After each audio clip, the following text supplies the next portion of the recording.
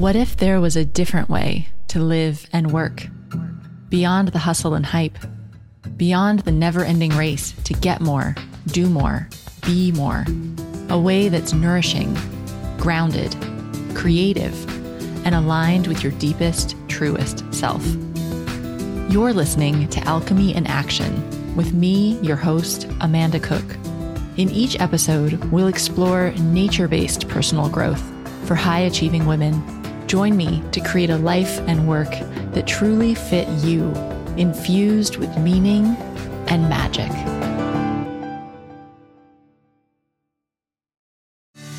Hello, welcome back to this week's episode of the Wellpreneur Podcast. I'm your host, Amanda Cook, and this week, like always, we're talking about strategies to build your wellness business with digital marketing. And this week, I am so excited that we are talking with Angela Lauria about how to write a book that actually gets results for your business. This is really different than anything else you've heard about book writing, because this is not just about creating the book that's in you, but it's about strategically thinking about how can a book build your business in terms of getting more leads and inquiries, helping you get more speaking opportunities, and ultimately helping you generate more revenue. And then taking that strategic plan and matching it with what you are dying to write about and what you really want to bring out to the world, and then creating a book that meets those goals. I came across Angela in an online summit, and I absolutely loved her approach because it just made sense. Yes, there's books that we want to write just because we're passionate about it, but as a business owner, if you'd like to write a book that's really going to benefit your business, you want to follow Angela's approach. So I think you'll really enjoy this interview with Angela Lauria. And just before we get into that, I just wanted to remind you, for those of you that are not total beginners, but that already have maybe a website or a landing page and have your email list set up, but feel like you're just not getting traction online, you definitely want to go download my new free guide, which is called The Missing Piece. I know when I started my own business, I felt like there was just some piece missing that if I could only find it, it would help me to actually get revenue and clients and more leads flowing through my website. And so that's what this guide is all about. I'm showing you my digital marketing system and walking you through the process to identify your own missing piece. You can get that at wellpreneuronline.com/missingpiece. And of course, you can get the link to that, as well as all the other links we're going to talk about in this interview with Angela in the show notes, which you can get if you just tap on the picture of the podcast. So it'll take you to the show notes directly on your phone, which is so super cool. Or you can get them at wellpreneuronline.com/81. Okay, now let's listen in to my conversation with Angela Lauria.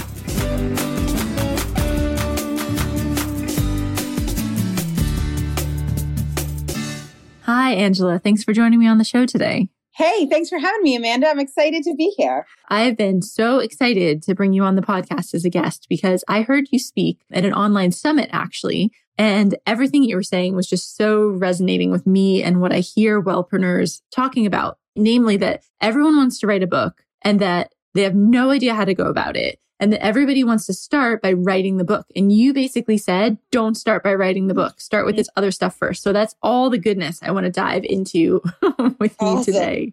Well, here's the thing is that writing is something that we learn to do in elementary school. Most of us wrote papers in high school or college. And so when we are starting our career as an entrepreneur, we're running a business, maybe even if you still have a full-time job, what happens is people get this idea to do a book and they think, well, I know how to write, so I should just start writing. And it seems like something you should know how to do, but there's a little more science behind writing a book that actually makes a difference than just the writing. Now, I would say if you're just into creative writing, sort of like if you were into pottery, sure, just write. There's nothing wrong with writing. But if you want to change the lives of your readers, and if you want to have an impact on your business, it's not really a super smart way to get what you want out of your book. You may end up with a book, although most people stop about 20 pages in.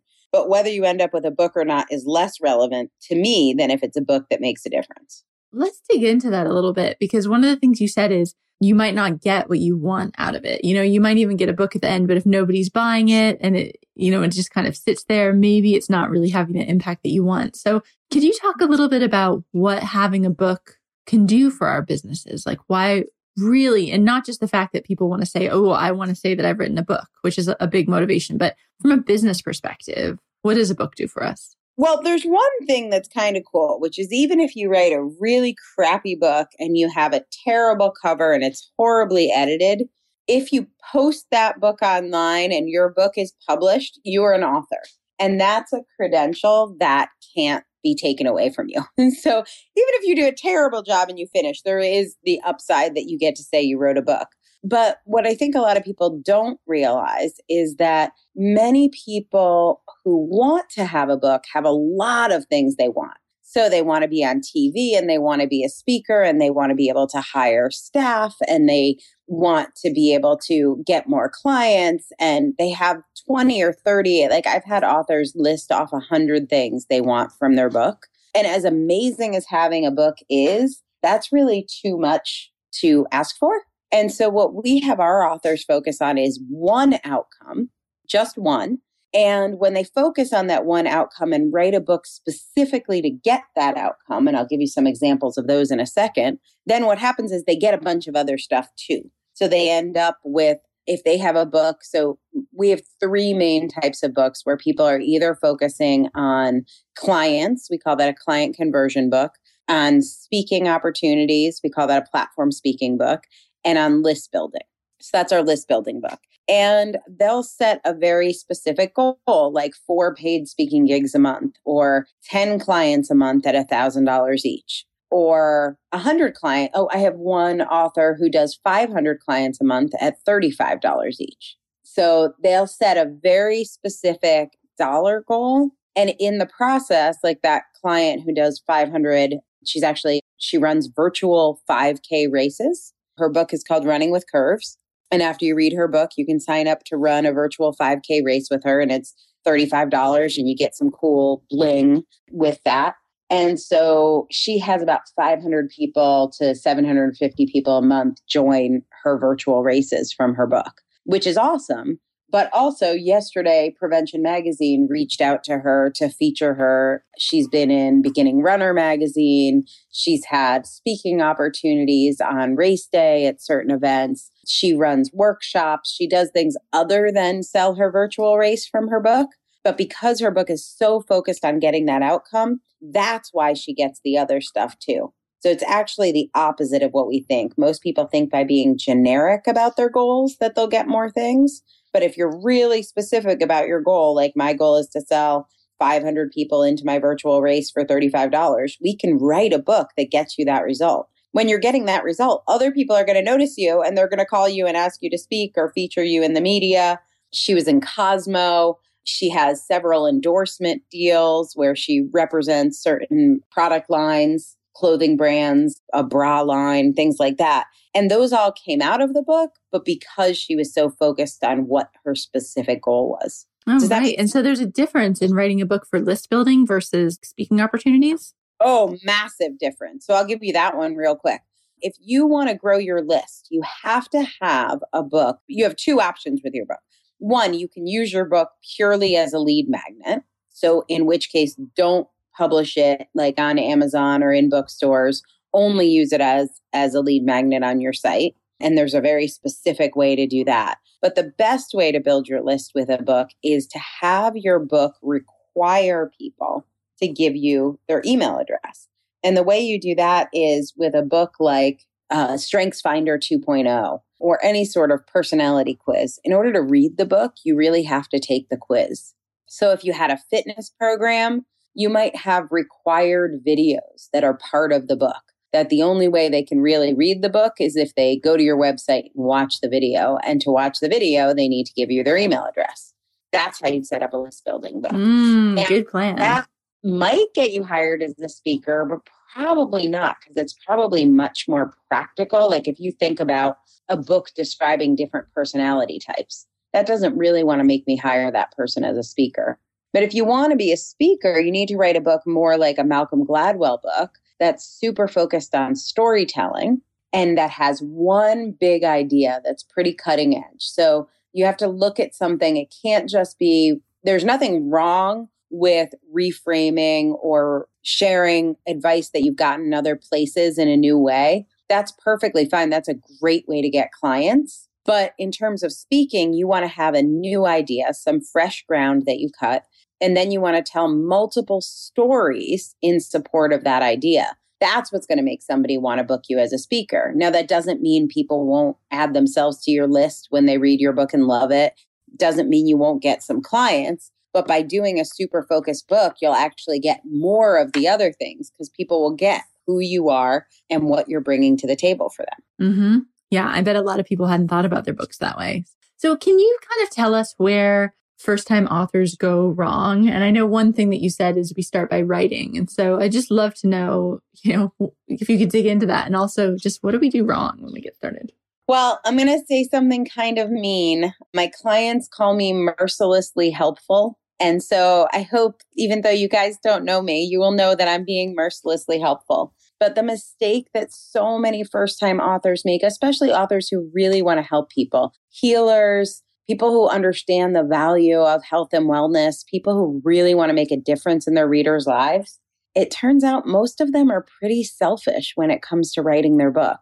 And I know that they get hurt when I say that, or they think I'm not talking to them. But if you really think I'm not talking to you right now, I'm probably talking directly to you. Because I think the most selfish thing we do as authors is when we try to tell people all the stuff we know, like how awesome it is to go green or how awesome it is to eat vegan or all the things that we've learned for ourselves. When we try and push those things on our reader without really understanding where our reader is and what their problem is and how to get them to join up with us, how to meet them on the path instead of trying to stuff our good ideas down their throat, that's where we go wrong and we lose people and we sound preachy and our family hopes we don't bring up the topic of, whatever, gluten-free at Christmas dinner. They don't want to hear it anymore. That's what I see so much with healers is we have these things that have saved our lives in so many ways and we try and stuff it down people's throats. And that is not how you create change.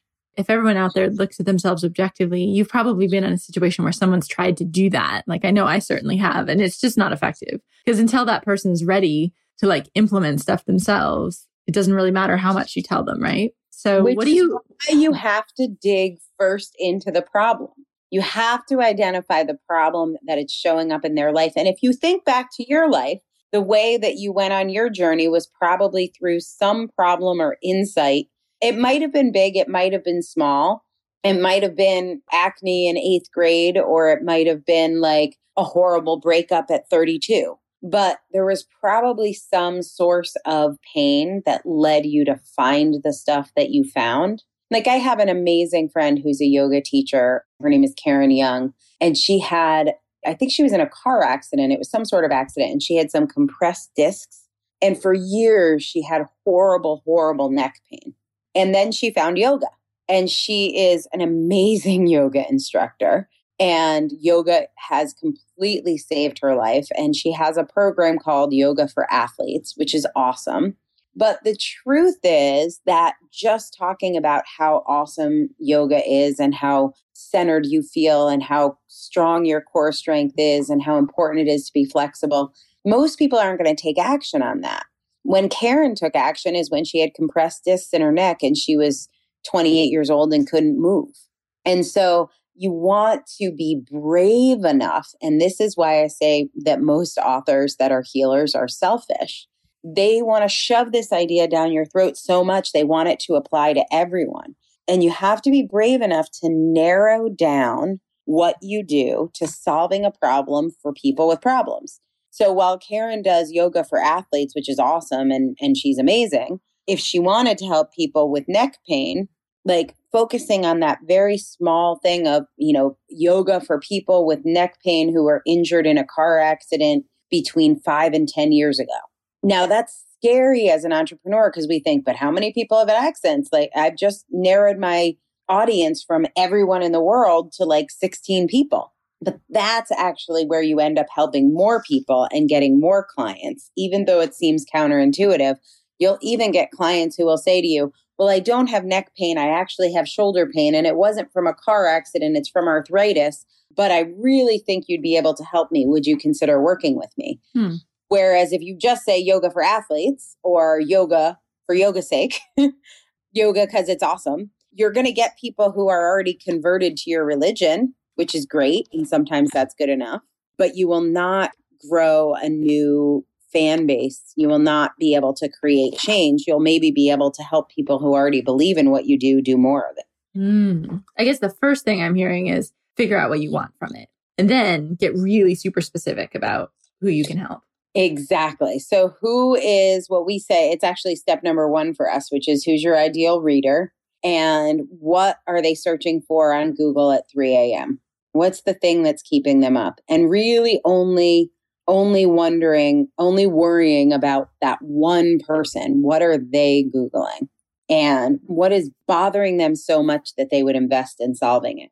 And then when you know your outcome, you can marry those two together to create a book that's going to get you the outcome you want for your business. And for your reader, the question I always ask is, how do you want your reader to be different at the end of the book? So for most people who want to, I'm going to give you a little hack here.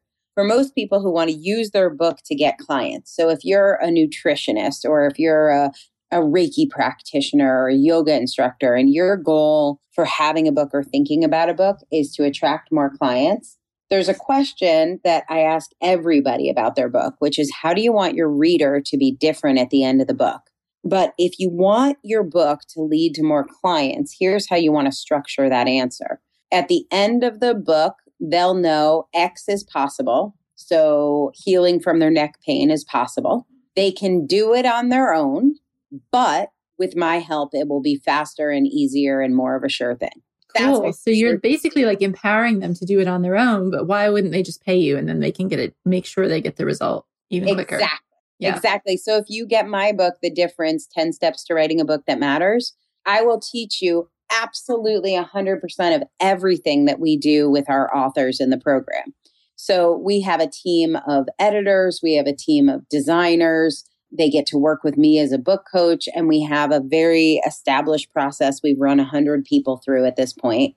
And in my book, I teach that exact process. But for somebody to replicate that and find a designer who's as amazing as our designers, and to find editors who are as great as our designers, and to find a book coach, or to design it on their own and develop design skills, and to understand how we do our search algorithms and how we make your book findable and how we create a bestseller. Like, I explain every single step of it, but I can also tell you it's going to be a whole lot easier and a whole lot faster and much more of a sure thing if you do it with me.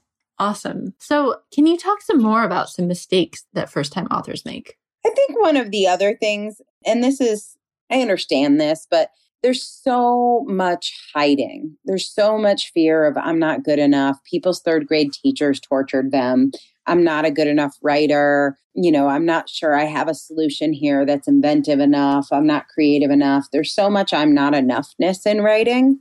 And writing for a lot of people brings out a lot of little gremlins. I think there's a lot of childhood wounds from writing. And most people write going for that A from their English teacher or their history teacher.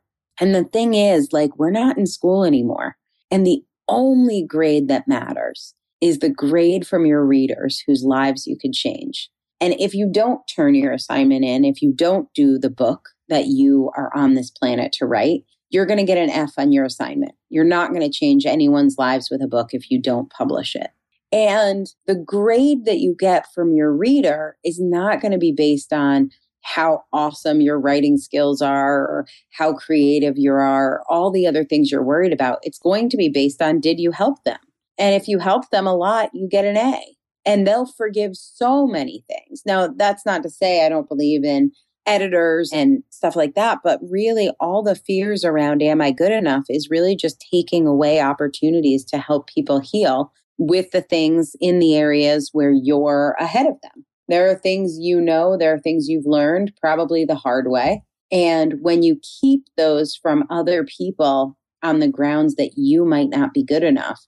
It seems to me like that's really you're evaluating yourself by a standard that your reader would never evaluate yourself from. If they're in pain, if you've had neck pain for 7 years and someone's sitting on the answer and they don't give it to you, how do you justify that? Because I didn't think I was a good enough writer. It just doesn't add up. Mm-hmm. Oh, thank you for saying that. Yeah, because I think we can just hold ourselves back so much and, it's not perfect enough. And, I don't have a budget to make it look so professional. And professionalism is a huge hang up that I see, that people get so caught up on, it has to look super professional or it's not professional enough.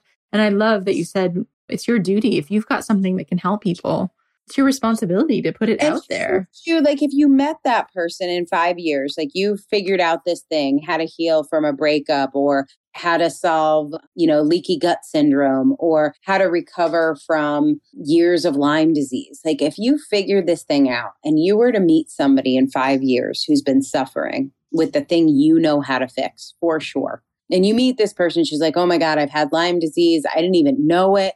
It's been 20 years, but I didn't even realize I had it. And I've been in so much pain and my joints have been aching and I've had all these problems. And I finally just figured it out. And if you're across the table or eye to eye with this person and you knew you could have solved it 5 years ago, but you just weren't brave enough to risk somebody saying you're not a good writer, how do you respond to that person? Like, how do you not say back like, oh, I'm sorry. I could have solved this for you 5 years ago, but I was worried you would think I was a bad writer. Yeah, when you put it like that, it really puts it into perspective, I think. Yeah. So what about writer's block? And I think people have a lot of resistance. Maybe it's because you were saying like we're trying to write for the A and we're trying to write for the teacher. Mm-hmm. But, you have those moments, even people that love to write, where you just get resistance. So what do you recommend in that situation? Okay, so here's my take on writers.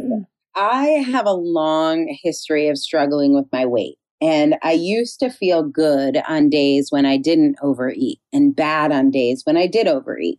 And then I learned this trick, which was that overeating was a sign from me to get my attention.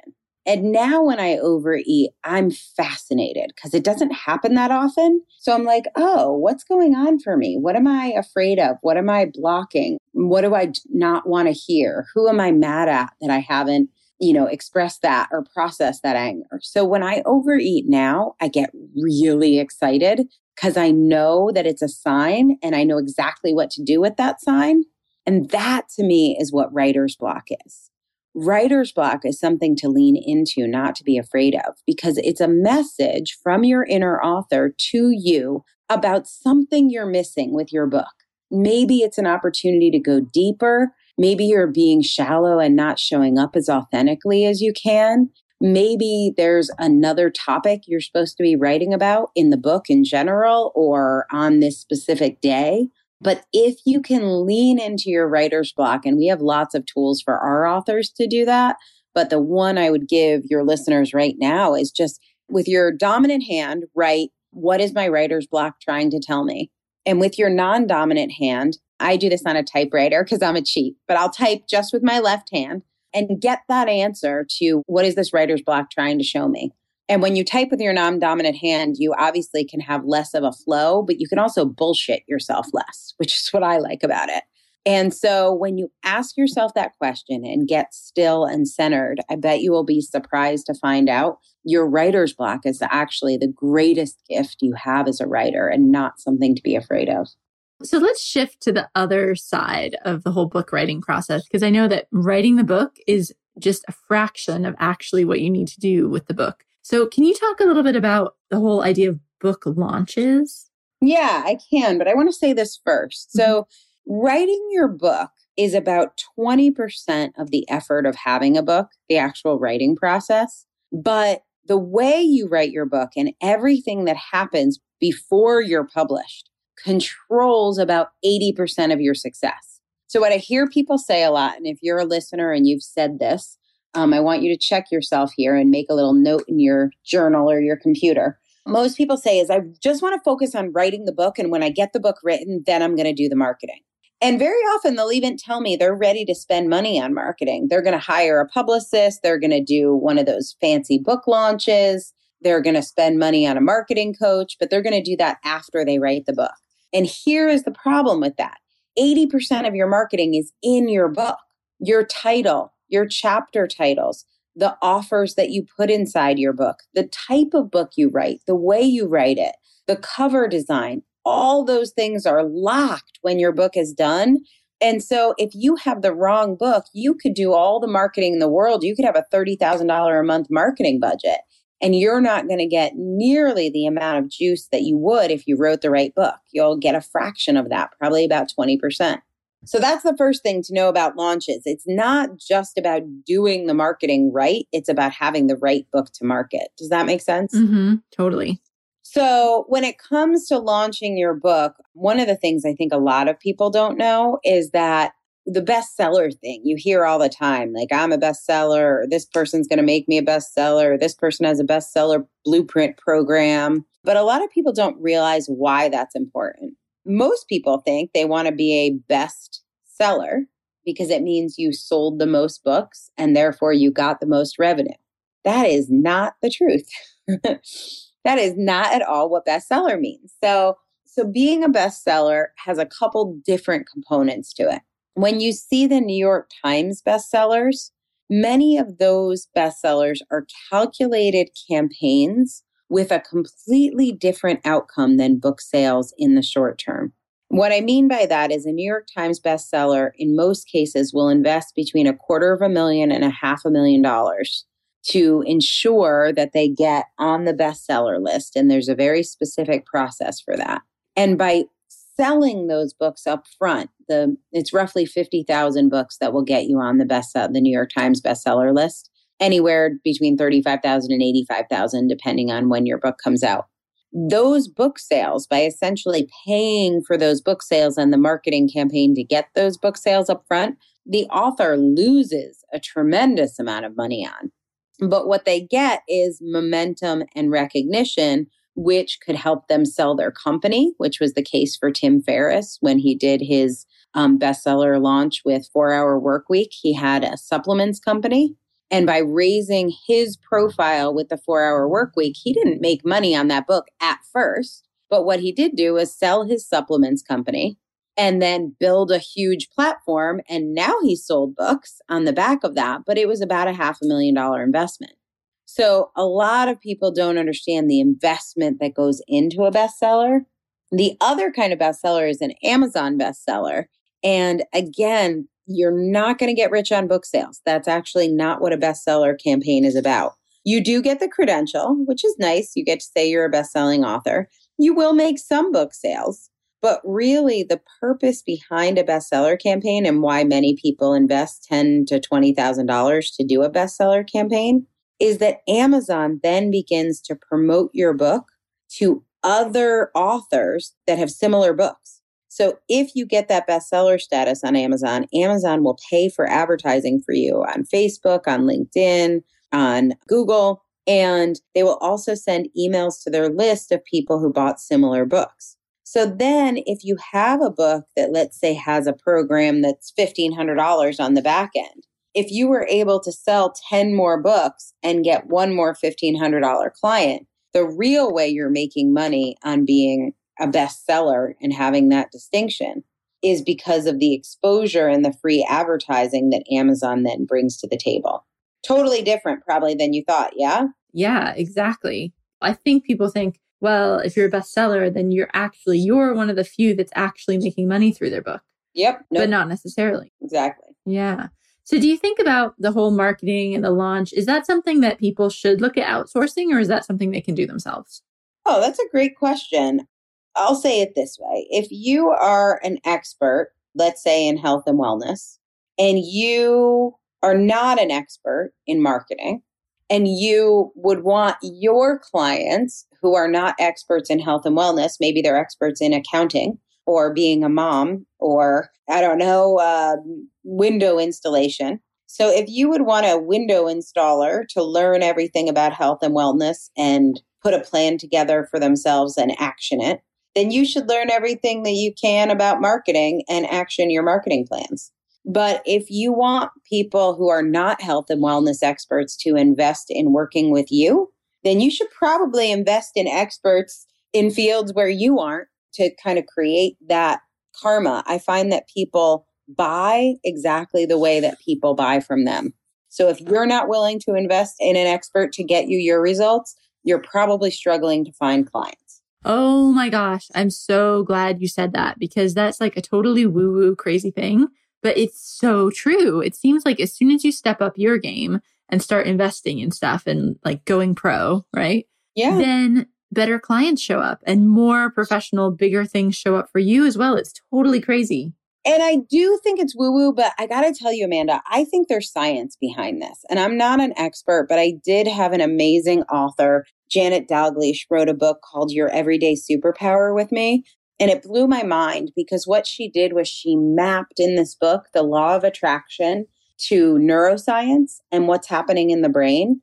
And I do think that on some level, if you are thinking the thought, like, I can do it myself, like I'm a smart girl, I can figure out marketing, even though what I really am is a yoga instructor, then you're sending out that energy. And it might be hard to find in the actual words in your emails or your web copy, but you're sending out that energy, that same energy to people that's basically telling them they can do it too. Like you don't really believe they need to buy your services. So on some level, I think it affects the way we sell and the way we show up. And I think it's more scientific than it might actually appear on the surface. I'll have to check out her book, Your Everyday Superpower. So awesome. Okay, well, we're getting to the end of our time together, but I'm wondering if you can just leave us with something that people could get started on this week. So if they've always had that dream of a book, what are the first couple of steps you'd recommend that they take?